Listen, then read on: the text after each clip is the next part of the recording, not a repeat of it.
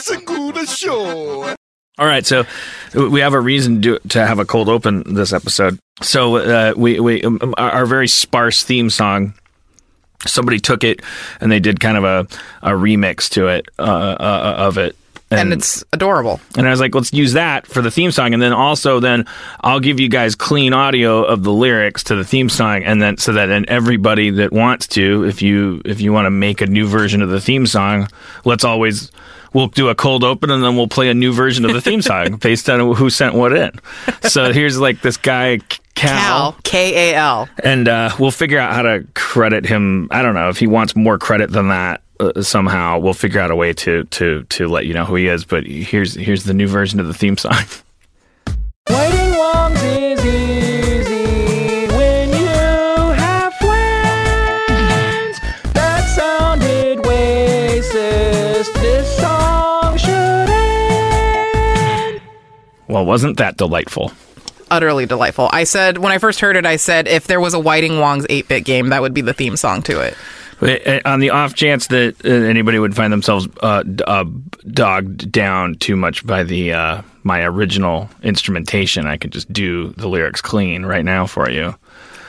Waiting longs is easy when you have friends. That sounded racist. This song should end. One take wonder. I'm still utterly delighted by that song.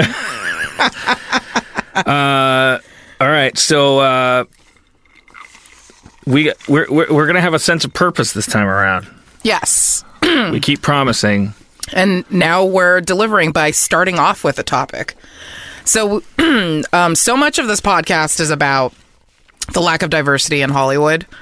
And now we actually have some numbers to back that up. So our intrepid producer, Yusong, has done some research, and he got the WGA West's, that's the Writers Guild of America West's Hollywood Writers Report. And so this is data between 2012 and 2014. So this was the 2016 Hollywood Writers Report. Women writers' TV employment, it did increase, but by 2 percentage points. So it went from 27% to 29%. So 29%, less than a third. Between 2012 and 2014? Yeah. Yeah, I'm curious how much it went up, like, on a larger range than that. Because, like, 2009, because this shit is changing so much, that means that, like, if your data is from 2012 to 2014, the fact that it only went up 22%, I wonder if there was, like, a big surge in 2002, 2005. Oh, you mean of just employment in general? Yeah. Of the women's share. Well, I mean, it's only two. What do you mean? I mean that's our first stat, is that there was a 2%. Yeah, it went from 27% to 29%. Right. So, I mean, I wonder if it was 6% in 2009. I don't know. That's what I'm saying. Oh, like the jump, You mean. I see what you're saying. Well, I mean, regardless, it's terrible odds because women are 50% of the population, and yet they are 29% of the writing force, which is actually, I have to admit, more than I thought it was going to be. Like, if you had me guess, I would have guessed under 20%. Yeah, I guess I would have guessed maybe 22% or something. But I also would have predicted, I would have said, I bet it leaped from 11% in 2010 to sure, because the conversation started then. So like I would imagine that a pathetic number doubled or something. Right. Let's see. Minority share of television employment remains flat, accounting for 13% of television writers. Minorities remain underrepresented by a factor of about 3 to 1 among writers in the sector. So that's very close to what I would have guessed. Yeah. Like 13% of television writers. To be fair, you are minorities. just in the name. Yes, but there are significantly... Bad branding. There's significantly more than 13% in the nation. Well, yeah, if you add them all up, if you add every minority up, you probably get a majority. Yeah. Whoop-de-doo. Well, if you have to follow the rules of how math works. Which we won't do, because that would be racist. I guess it's slightly unracist that you didn't just take my word for it that all of the math checks out. Exactly. Like, I don't think God's very good at math. I remember, like, one of the first times we talked to each other, you were eating Cheetos with a pair of chopsticks because you don't like the orange stain on your fingers, and I told you, that's racist. Stop doing that. But that's genius. I've always been in your corner. You've always been in my corner. You were looking out for me, trying to make me not less of a ratio stereotype. But I have to say out there, everybody, like, that is the best move. If you're going to eat Cheetos or Flaming Hot Cheetos, do it with chopsticks. Unless you're Asian. Especially if you're Asian. Because the goal is my comfort, not justice. It makes you uncomfortable to watch me eat Cheetos with chopsticks? Yeah. Why don't you dribble a basketball while you're at it? What? Well, you want minorities to be grouped in together. Look, for some things, there's just a practical reason. All right. So, 29% of our WGA signatory writers' rooms are women, is what we're learning here, right? Yeah. And then the 13% of minorities, I think this means in terms of race, they're not counting women as a minority, is in television is 13%. In film, it's the minority share of film employment increased a percentage point to 7% since 2012. Which is really sad because not only is 7% incredibly low, but it was an increase to 7%. So here comes these aren't but whataboutisms. This is an invitation to let's continue this journey. So that was we just left the Shire, where we're not to Mordor yet, though. So we got those numbers. Those are WGA numbers. I wonder what percentage of television is non-union. What percentage of writers' rooms? Well, I mean, but I know we're not going to find out that there's a million women working in not. That's not what I'm saying. Well, no, what I mean is the ones that are signatory are the only ones we care about because any show that's on a primetime network or a cable network is going to be signatory unless it's the few animated shows that are Animation Guild, Yeah, I'm just hung up on. I mean, this is part of what's exhausting about talking to white people. I'm just, and I don't think white people are more logical. I think it's because we don't have a horse in the race. All we have is logic. So we just kind of, and our anxiety propels us, and so then we're just like kvetching about logic. If we're going to talk numbers, I just want to make sure the numbers not only are accurate, but also that we get more and more and more, because these numbers are an invitation to, for instance, look at the difference between film and television. And then I want to know, okay, so let's follow these numbers back to bottlenecks. How many of the 5 biggest talent agencies that represent writers in our industry? Let's get the data about their clientele.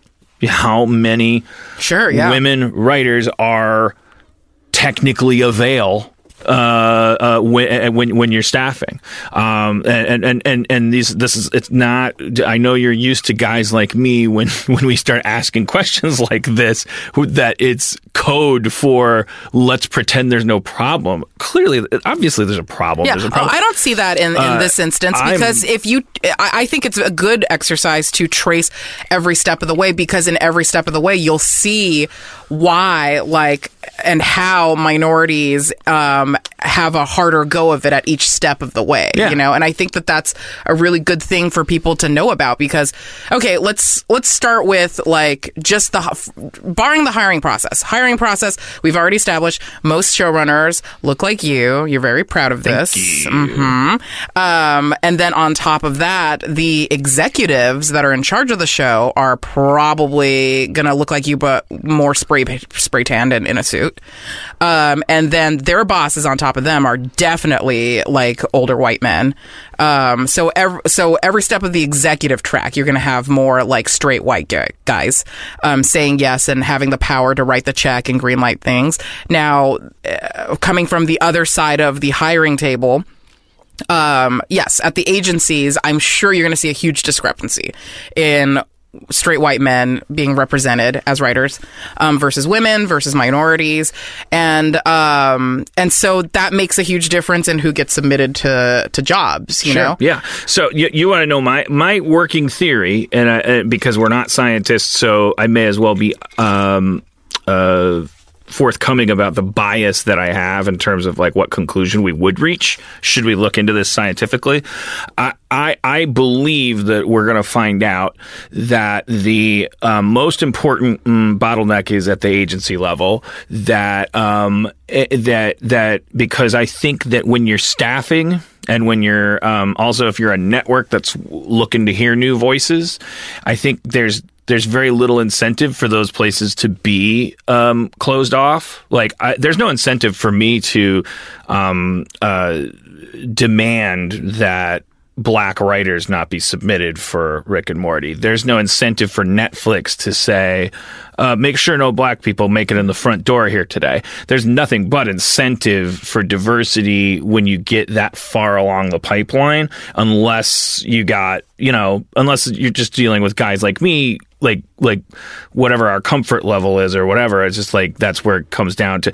So I keep feeling like, I was at Cornell this weekend, and a lot of the kids are like, the word showrunner is part of their parlance now, which I think is a good thing, even though it's a little sad because they're also like, oh, how do I become a showrunner? And I jokingly said, like, well, start looking around your neighborhood for shows to run. And but I also think that actually is the important thing, because imagine if you could calculate like positive impact in terms of like trying to break this cycle that we have.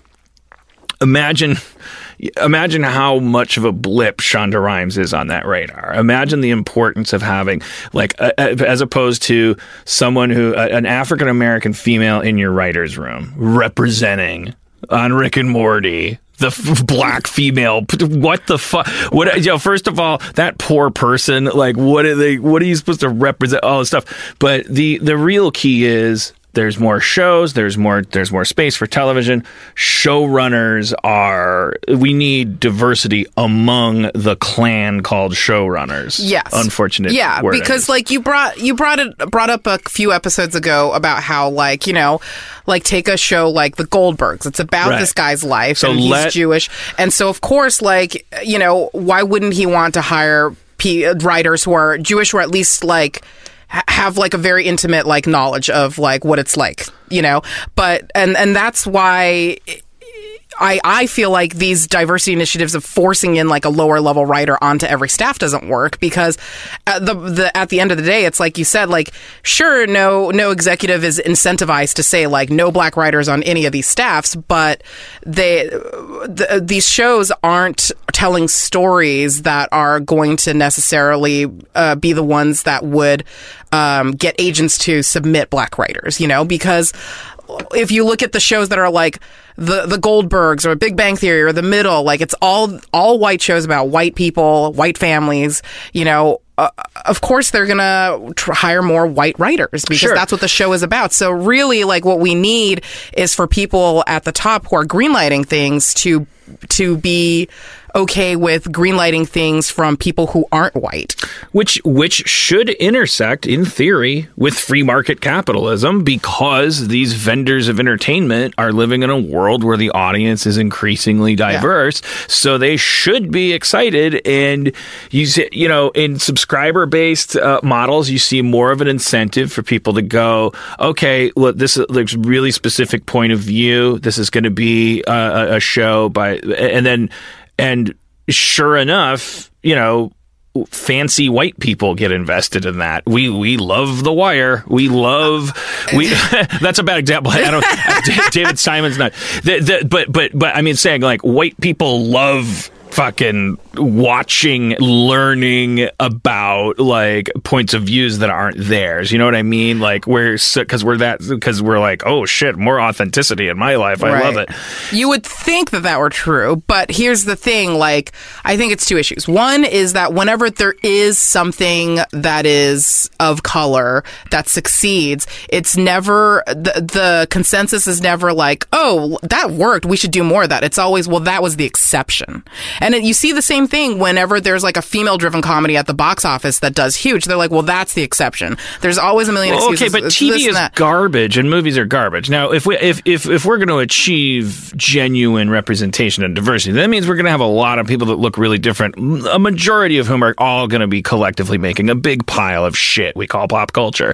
Like, we cannot just say, that's part of the reason why I want to move this machine forward as quickly as possible, because I want a hack transgender person that writes a hack transgender show to be called a fucking hack. I do not want them to get an Emmy. Then we would have true equality, you know? Exactly. So like, I just like pushing back on what you said, because it's like, well, yes, of course, everybody that gets a show is going to be the target of jealousy and everyone going like, you don't deserve your show. Welcome to fucking having a show. I mean, if you look at every season and the new pilots and stuff like that, the same like white dudes who have shows that get canceled mid first season are constantly still getting deals, still getting more shots. You know, and because they're trusted showrunners. Because they make shit, they crank out shit, but you would never get that with a minority or to a lesser degree with a woman. Like,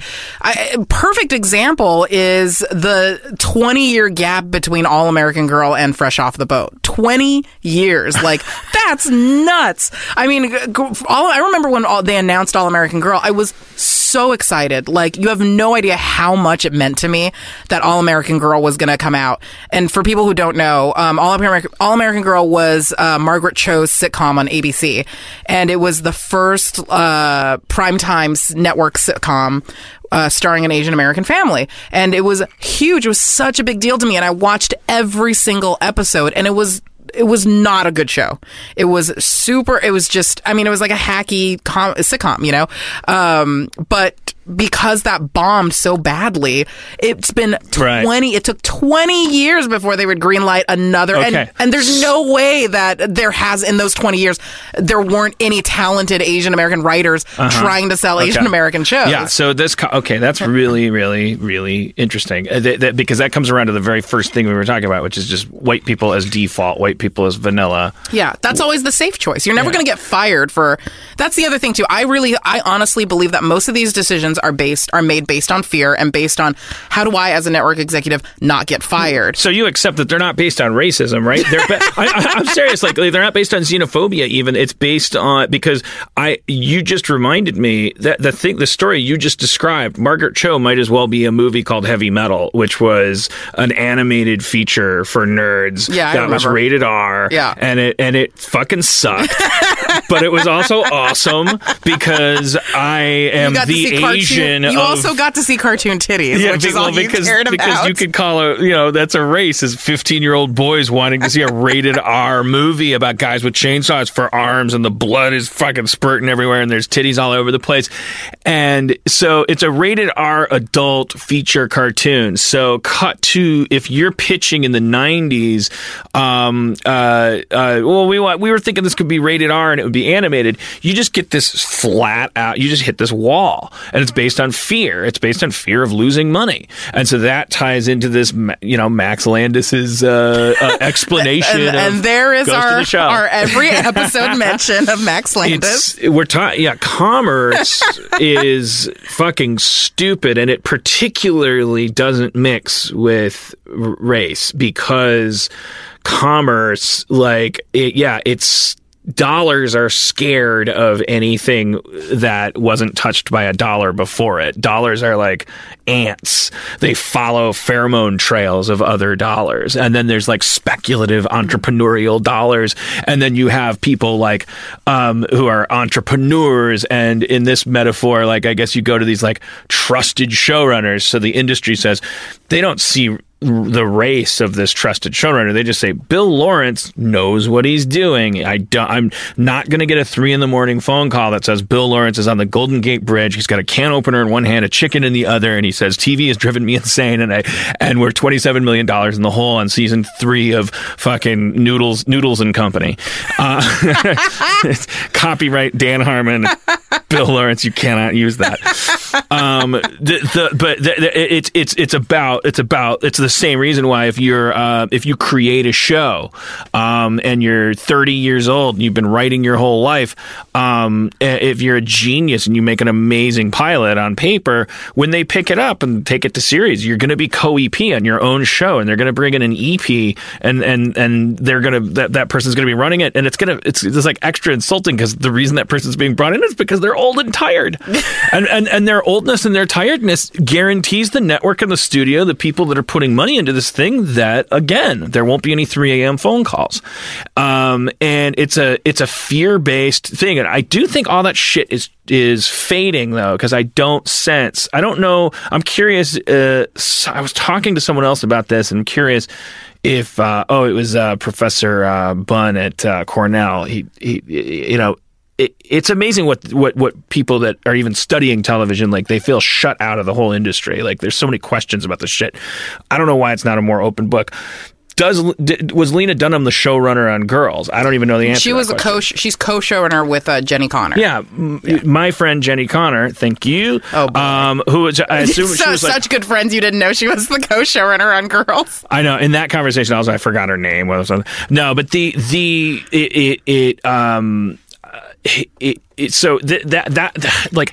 imagine combining that with.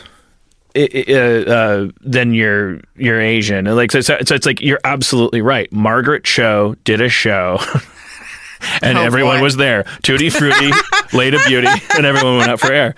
Margaret Cho had this show, and it's like it became the Asian show. And it was the litmus test to see if Asian shows could work, which is a very racist way to look at it. And it's the same thing if it's a female skewed show. Anytime a show, every season, a bunch of shows bomb that all star white men, you never see the network go, well, I guess America isn't ready for white men on TV. That's never the pressure that's put on white men TV, and that's the racism I'm talking about. Yeah. So it's like, it's based in fear, but I think this is why it's so important to talk about racism as a spectrum. It's like those executives who are greenlighting shows by white showrunners who are more experienced aren't sitting at home being like, how can I fuck over black people and Asian people and Latino people? But there is this but the entire system is set up in a way that it's easy and the path of least resistance for white people to continue to be in power and continue giving other white people more opportunity and shutting out minorities and women. And sure, it's not like they're their bedtime wish when they're praying to the white god, but it is something that everyone is complicit in, and no one is willing to stick their neck out and try to make a difference because everybody's trying to protect their own jobs. Yeah, exactly. When you do the default behavior as an American citizen that just wants to retire in peace without ever having caused any trouble and just wants to have done right by your golden retriever and your American dream, if you are white and you have stuck to the course of action that guarantees your preservation, you have been complicit in a system of oppression, and that is the thing that we do not like to hear. Because if that's true, that means as shitty as my life is already going, as hard as it's going to be if I'm an aspiring writer, for instance, to get my script read, are you telling me that it's time in this Monopoly game to go to jail? I didn't even get to pass go.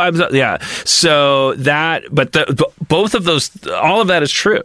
It's like the default set of behaviors if you're white in the industry if you're not part of the solution, you're part of the problem. That is sort of why, other than just wanting people to like me, that I'm doing this podcast, is because if you don't think about it, then your hands aren't clean, and you can't pretend that your hands are clean. That's why,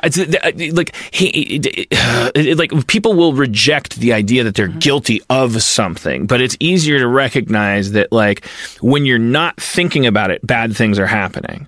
So you could be a hero right now. You're like Han Solo. If you're a white showrunner, if you're a white aspiring showrunner, you're Han Solo. You have no love for the Empire, but you don't want to get involved in this rebellion. You're just, in it for yourself, but just think about, just that like that's all you have to do. I swear to God, actually, like I truly think this is like half of the battle is if every single one of those Han Solos says, oh, yeah, but the Empire sucks. And the Empire in this case is just the status quo. It's just the way things already were when you woke up this morning. It was already based on a thing that was based on a thing that was based on a thing that was. It's just exclusionary, and it tends to block new perspective. It tends to block new voices. It's hard if you're not in Hollywood to get into it. It's easy if you're in it to stay in it. That is a system that tends to make bad television, and it's a system that tends to make white television because they were white yesterday. So you don't have to give up your pants. You don't have to pull your Volvo over and get out and say, even though no one will read my screenplay, even though I feel like the underdog, I'm part of a race called talented writer that can't get anybody to give them a fucking break. I'm going to give half of what's coming to me to some Asian stranger who may or may not be talented. I know that's what your fear is. What I'm saying, as the guy that you hope to become, the big fat white blowhard who gets to just make podcasts happen by wanting people to like them, I'm saying to you, it's actually a lot. Your job isn't that hard. I think it's just awareness. It's just thinking about it for a second longer. If and when your opportunity does come along, and you're in a position where you're hiring somebody, or when you're creating characters, etc. Every little step in your little course of action, just taking that responsibility. It's like paying a tax, an inheritance tax on a legacy, saying like, oh, maybe I should I just got to remember, take my vitamin D for diversity, like run through this script and make sure that I don't want every single character to be white. A listener wrote in and sent me this video called "Why Are They So Angry?" and it was about the trolling of Anita Sarkeesian during Gamergate. But it's a very, very long-winded video series. But they do address I feel like they get to one of the roots of why guys like that get so bitter and angry about stuff, and it's really what it comes down to.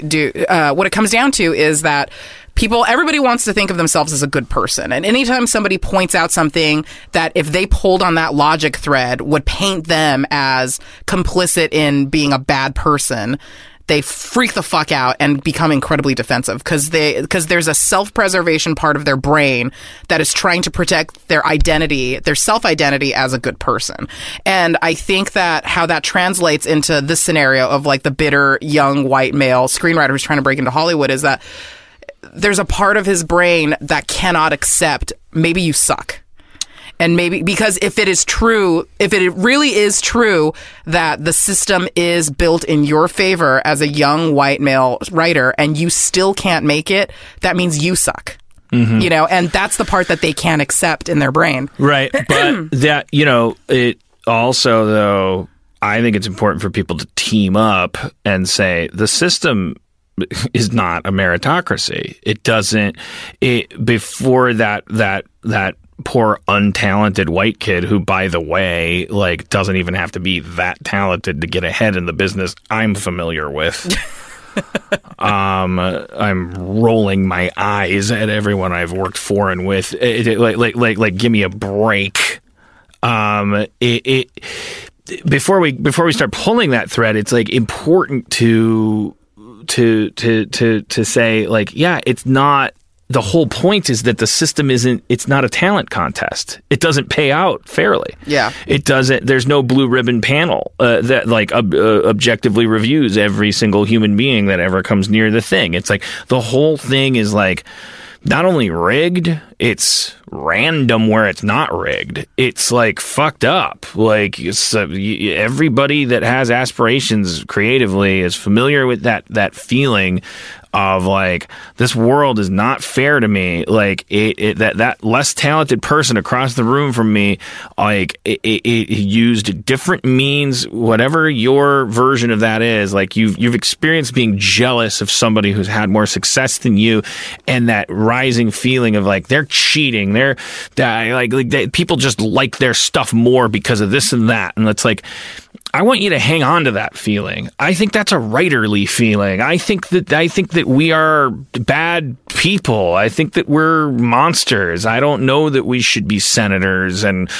social workers. I think that your anger and your spite and your pettiness and your competitiveness, I don't think that you have to jettison any of that in order to fight for the rebellion instead of the empire. Also, feeling like things are unfair because you're not getting a fair shot because of the color of your skin and your gender is basically how minorities and women feel literally 100% of the time. So, if this is the only instance in your life where you feel that sort of anger and that sense of unfairness and helplessness in the face of a system that is built against you, like, okay, like, I'm not going to feel bad for you. Like, that's how we all feel all the time. That's how, like, our actual real lives are every single day. And you are upset because for the first time in your life, you felt one iota of what it's like to be a minority or a woman.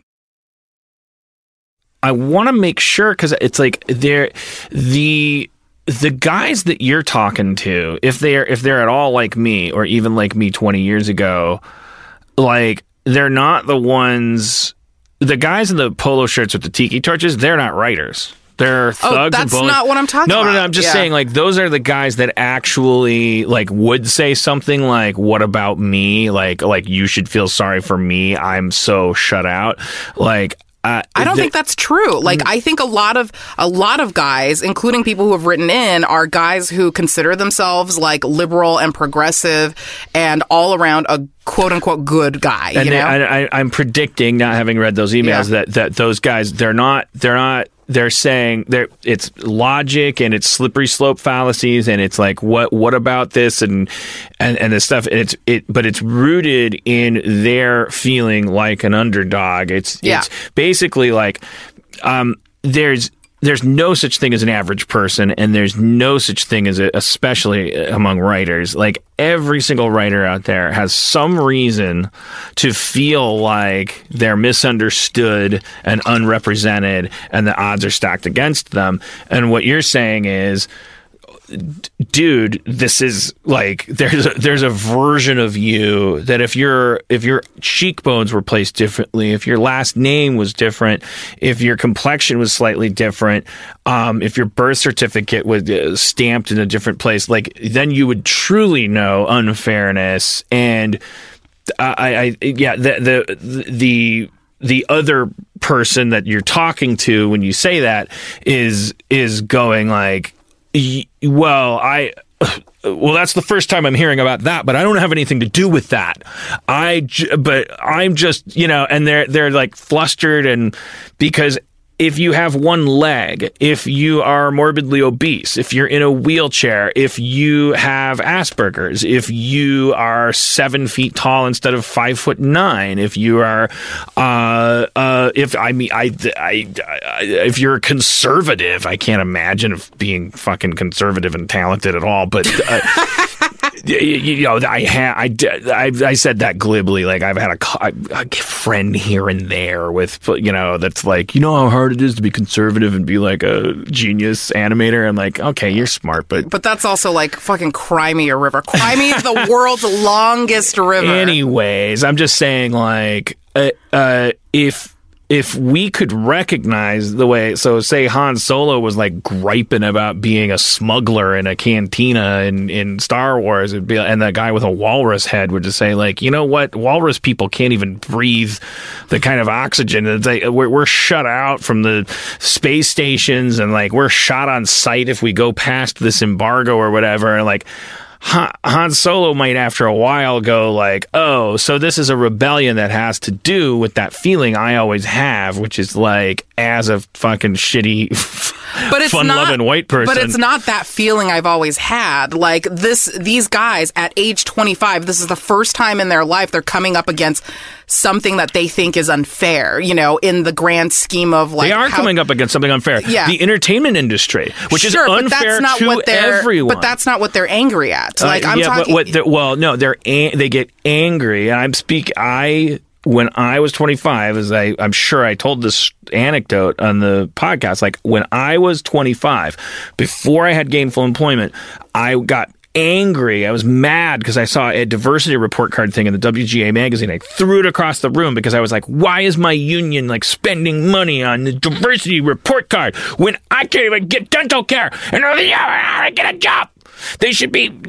It was all about like, it's the thing like, it's about fucking money. It's about feeling shut out. Right, but then you get my mad. point is, up until that point in your life, you hadn't felt that way before. And what I'm saying is, because I saw the word diversity. Well, what I'm saying is, as any person of color, that's how they felt every day of their life. Yeah, that's how they enter the world. That's of no that is of no comfort, consequence, or automatic change to somebody who, relative to. Well, I'm not trying to bring comfort to the entitled guy who's getting pissed off at 25 because for the first time he doesn't get what he wants. Like, I'm saying, cry me a fucking river, like world's smallest violin, because like if that is the first time in your life that you felt the world was unfair to you and didn't give you what you want, then you're a fucking lucky little shithead, Like, it's so much harder for like for everyone who isn't that guy. There's that lucky shithead like neck and neck with you in his perception with it for a job in this industry that doesn't let anybody in unless they get Gary Shandling sandwiches during a pickup basketball game. But that guy is going to have way more higher probability of getting in. Like, for example, like Steven Spielberg took Colin Trevorrow under his wing, and he said, when I looked at him, he reminded me of my younger self. Do you think that Steven Spielberg would look at like somebody who wasn't a young white guy and think of himself? Like, I think there's a way less likely chance.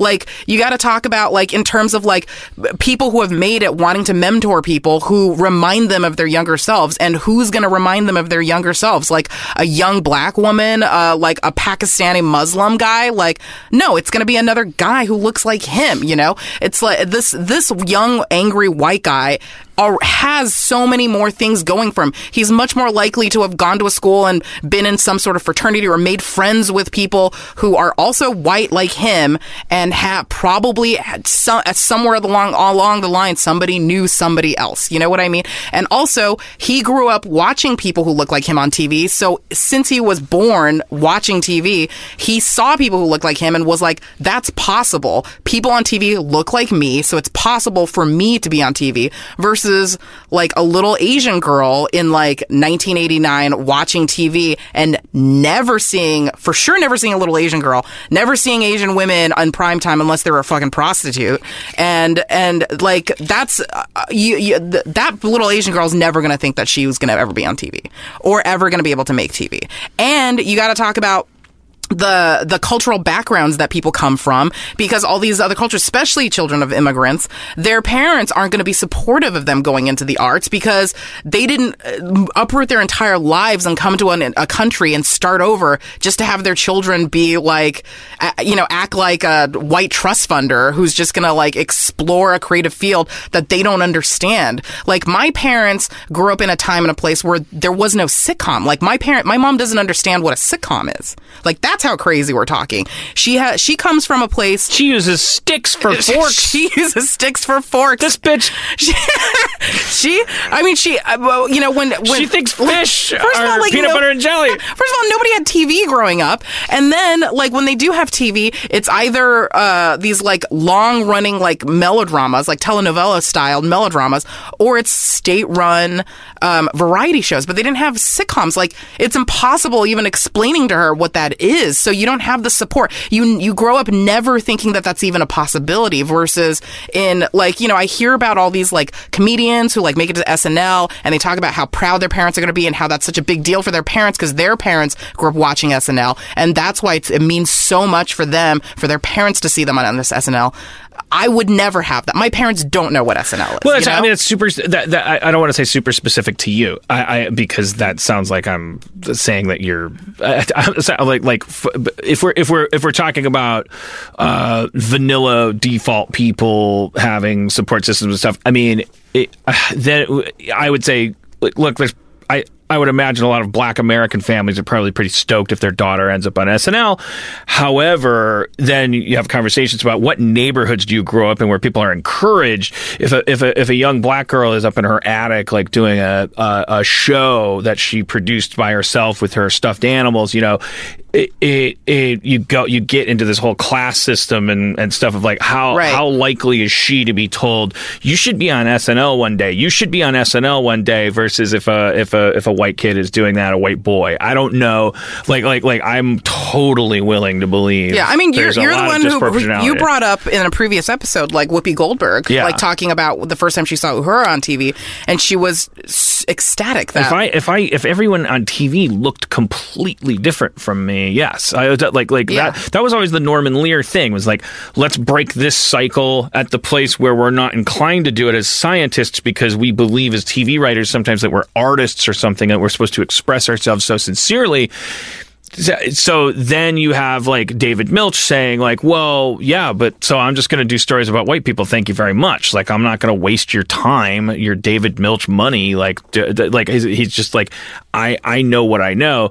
Norman Lear was of a different philosophy. It was like, I am a white dude who did not, Jewish dude. It's like, this is a Black family. This Black family is on a sitcom and all this stuff. Like, that was, I think there was a huge, I have no scientific data to back this up, but I think that was a really, really smart, proactive move if what we're trying to do is break some kind of syndrome where minorities, now that we've licensed that word on this show, are watching television, not seeing their own faces, and then going to school and the teacher says, what do you want to do when you grow up?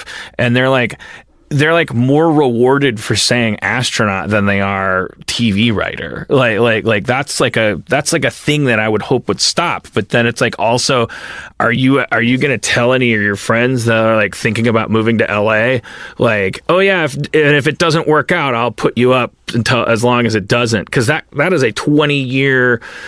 I've always said, like, choosing to be a writer is like, in terms of the tax on your support system or your own patience, is like, it's beyond being a doctor. I think you need to separate right now that... I think you need to separate right now. I think you need to separate that no one is saying that it's easy to be a TV writer, because I feel like you're bristling against that a little bit. And no one is saying that. Like, I'm certainly not saying it's easy. Well, couldn't we both agree that we're both bristling? I mean... yes, we're definitely both bristling, but what I'm saying is... Don't bristle down at me.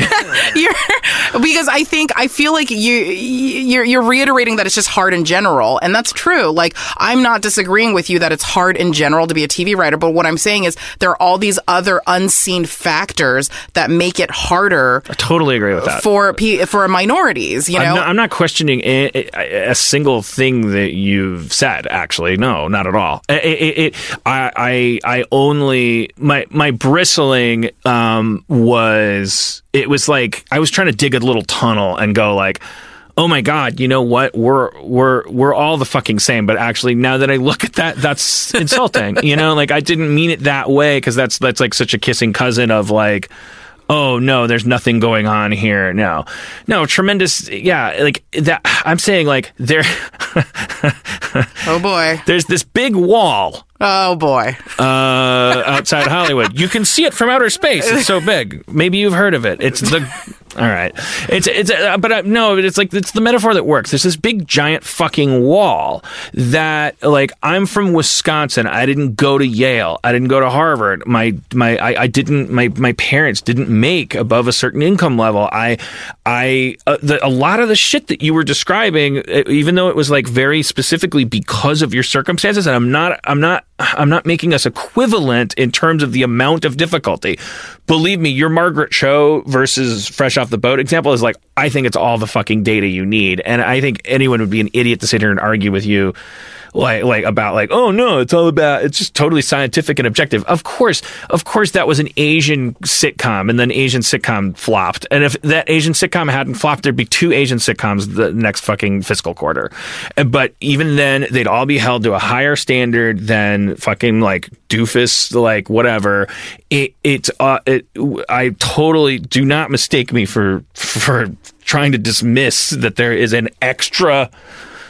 That this wall exists for everybody, because the TV industry is like, you can't get in because we love our money on the other side of here. Are you from outside of here? Then don't come in here, like, until you show us that you have something to offer us, and what you have to offer us has to be money. And it makes no sense, because you're like, let me in, I can make you money if I get in there, and they're like, nope, this is Money Town, sorry, you can't come in unless you can make us money. So yes, you're saying, plus, if you and I, as siblings of a revolution, climb hand over hand up that wall, once we get to the top, or let's be really objective and say 25% of the way up, like, Asian detecting spears start like shooting out of holes that don't get activated by my white body. Sure. And then you're going like, fuck, this is fucked. And if I was climbing that wall at the same time as you and looked down and saw that happening to you, because I am Han Solo, because I am a good person, I'd be like, fuck you, fuck this wall, fuck getting up it. I'm going back down, and I'm gonna, like, we're all getting over this thing or not. But you and I were born 10 years apart. We aren't climbing the wall at the same time. Mm-hmm. So then there's all these variables that enter. So now let's continue the metaphor. I climbed up that wall. I didn't know there were spear holes. I got to the top, and I'm like, I went through this whole fucking Jon Snow drama. I got stabbed in the back by my own people. A red witch brought me back. I guess that's a metaphor for, I don't know, season 5. I'm like the captain of the watch now, and I'm looking down, and I'm hearing like plaintive cries from everybody. They all look the same to me down there too. By the way, there's like, because from the top of the wall you don't see color. Yeah, exactly. I just see a bunch of brunettes. I'm running that metaphor ragged, but it's like, so I want to stop and get, because the larger point is like when I was saying. You're talking about the system. The system is fucked. It wasn't me saying, oh, your inequality thing, that's bullshit. It's all bullshit. I was saying, like, yes, like the problem here is that money fucks with people, brings out the worst of them, makes them default to fearing anything different. So if you are different, then the more different you are than the shit that you're trying to get into, the harder it is, and that's not a smart system. It's not a fair system, obviously, but more importantly, it's not a smart system. Yeah. Well, if we continue with this fantastic Great Wall metaphor, which I think we should co-write a screenplay about and call it the Great Wall, colon the good one. Talking about like if you the white male protagonist, the hero of the story, are climbing up, halfway through the wall, and then you look down and you see your gorgeous Asian counterpart. You're welcome. Getting shot down by Asian detecting spears. Right. I wrote it. First thought, best thought. There's two things you can do as a good dude. As a true hero, you can either climb back down a little bit and then hoist the other person up and say, like, you know what, we're going to climb this together, and I will... Ooh, I shouldn't hit the mic there. I will I will use some of my white repellent to repel these spears. And maybe one of those Asian tip spears will graze me trying to get to you, and that's fine. I'm willing to take those cuts if we can climb up together. That's one way you can do it. Or the other way is you're like, you know what? I'm really close to the top. When I get to the top, I'm going to throw down a rope ladder for you, and then you can climb up too. Yes. Those are the two things you need to do. But what you don't want to do is climb up to the top and then suddenly be like, it feels great at the top, and I did it by myself.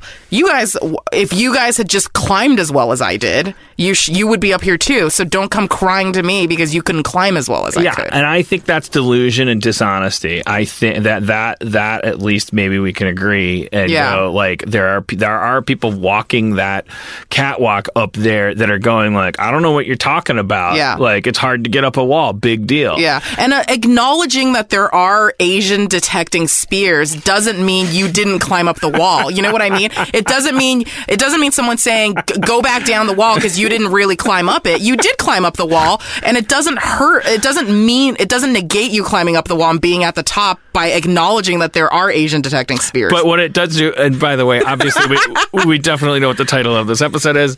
But like what it does mean, which is a little difficult. This is where we get into this is where it gets fucking real, I think.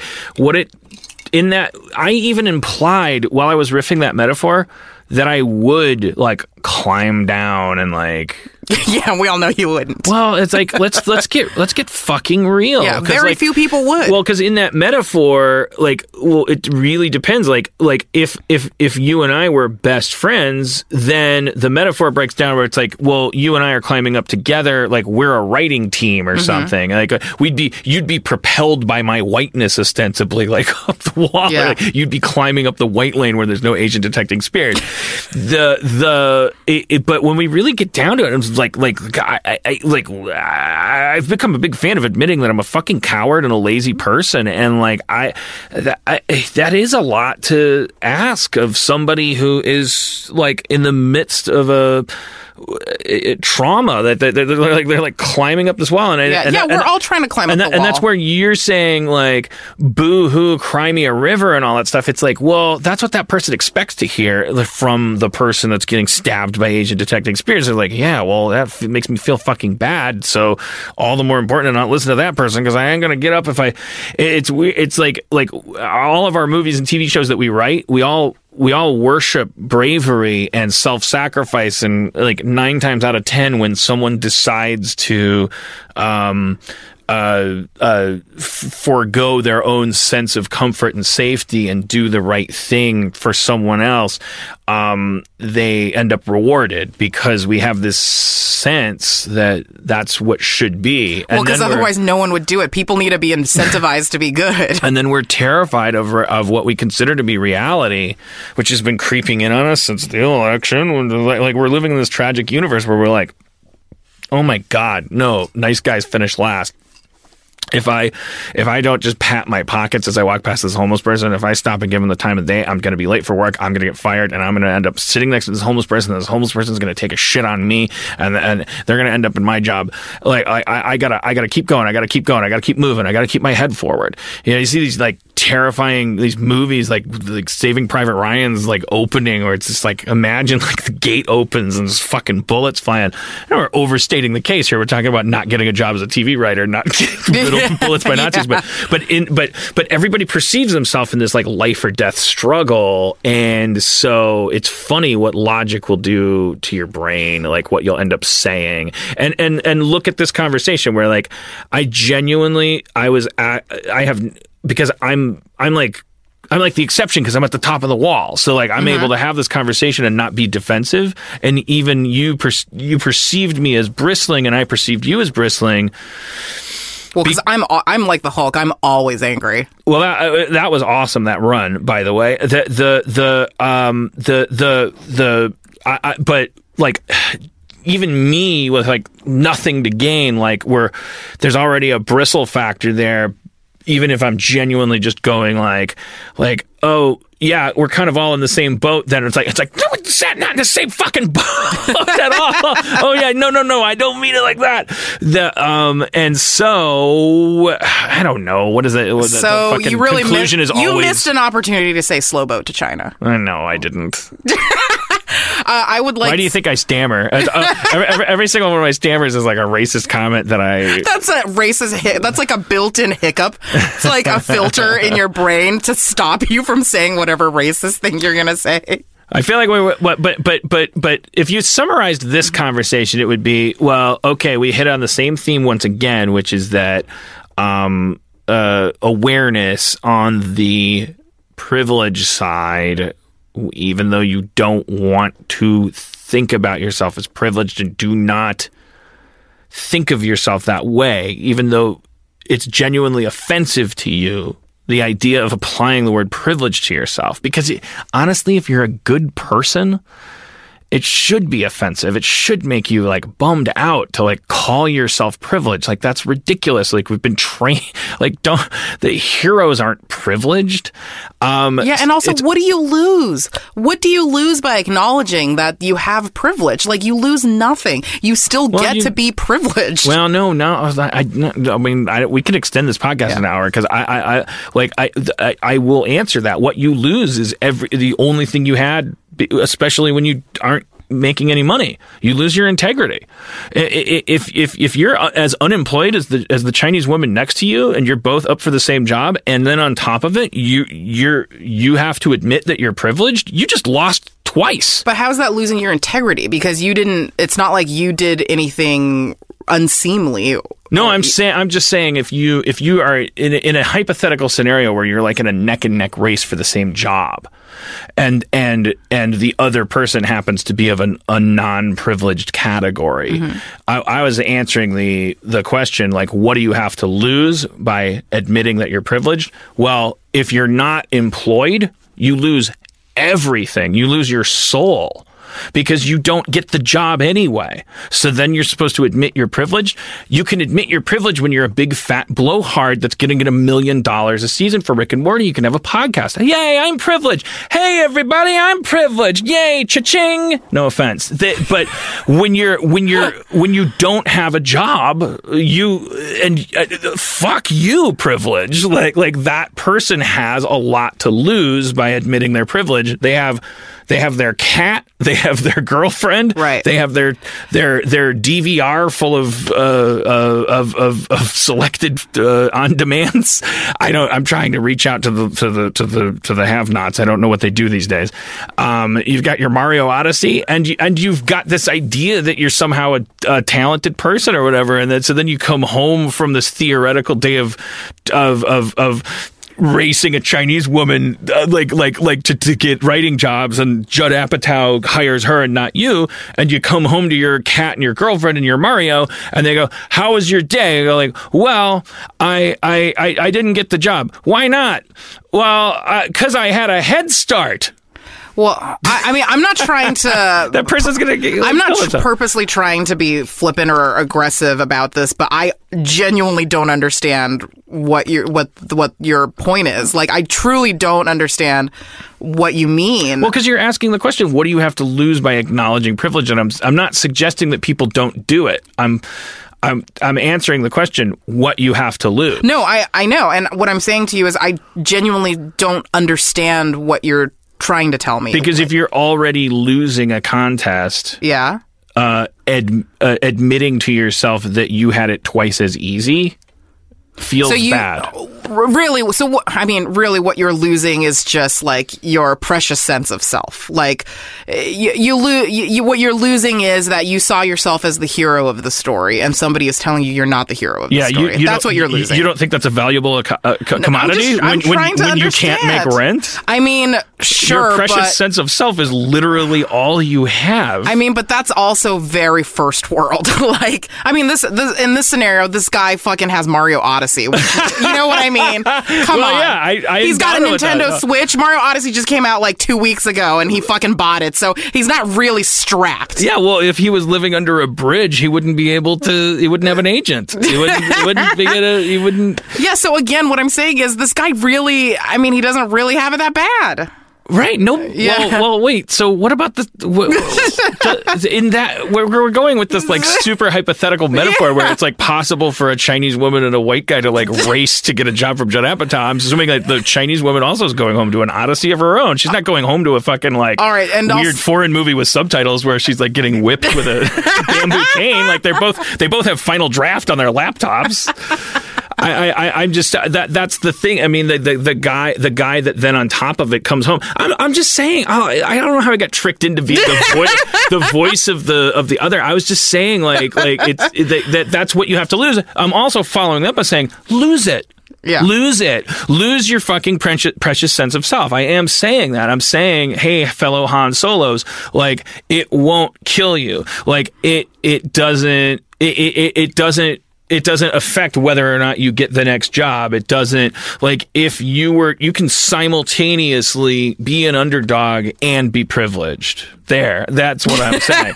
like that whole privilege admission thing, like, even though it seems easier for me to admit it because I just don't have anything to worry about. It's like, think about it. If I didn't have anything to worry about, if I was broke, it would still be fine. It wouldn't really affect anything.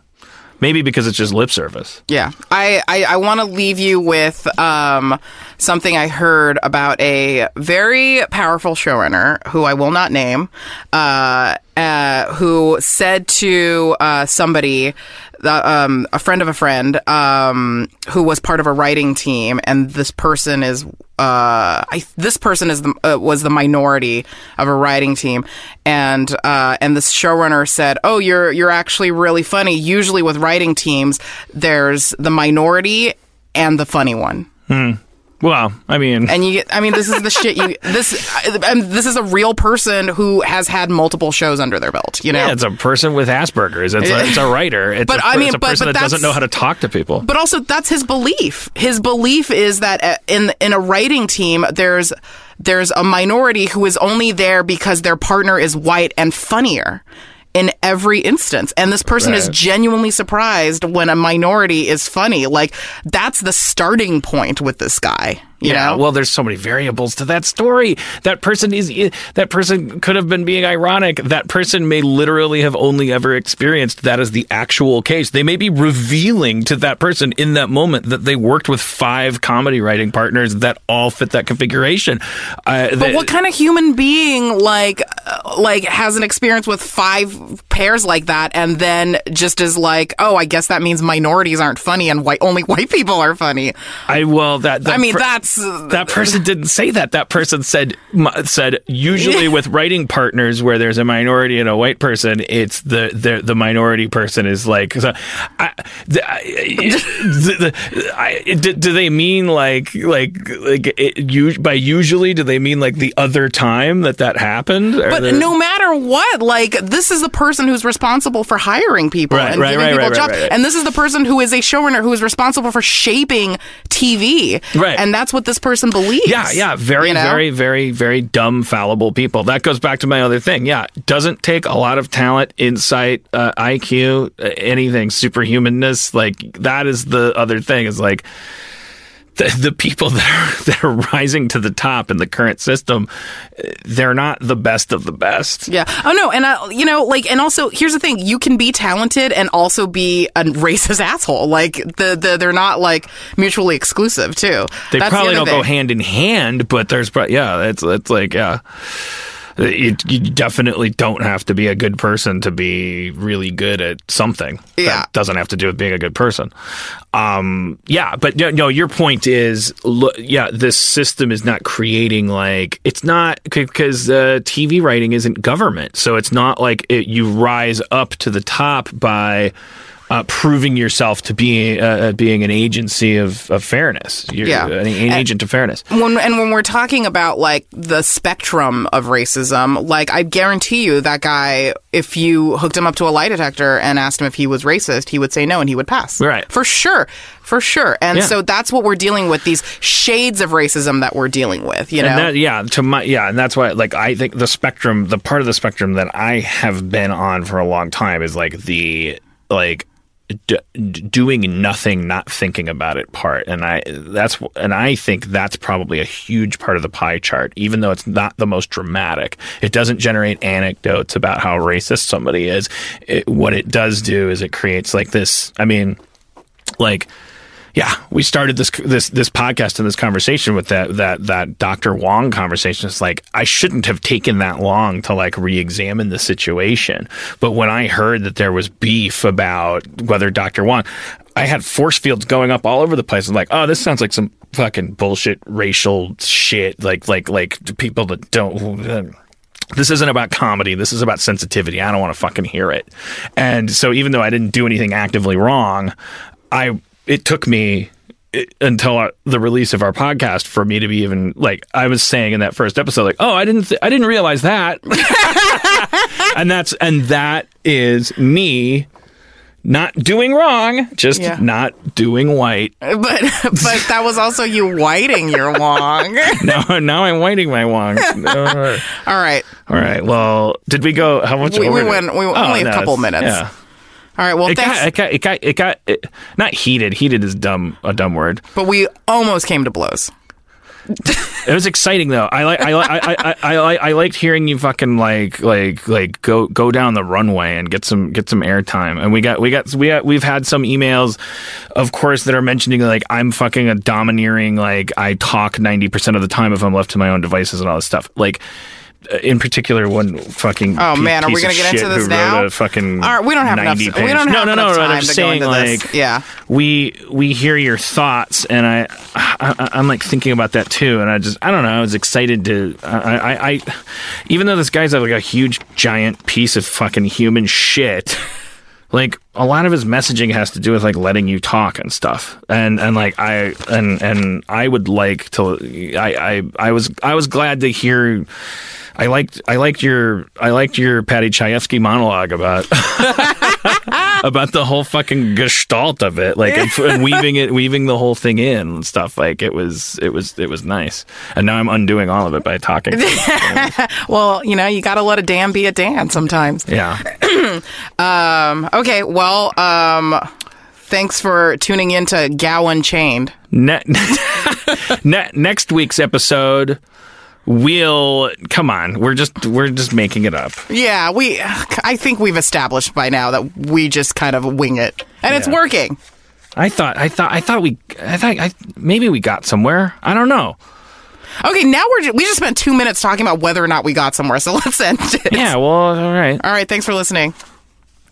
Eat a dick. It's a good show.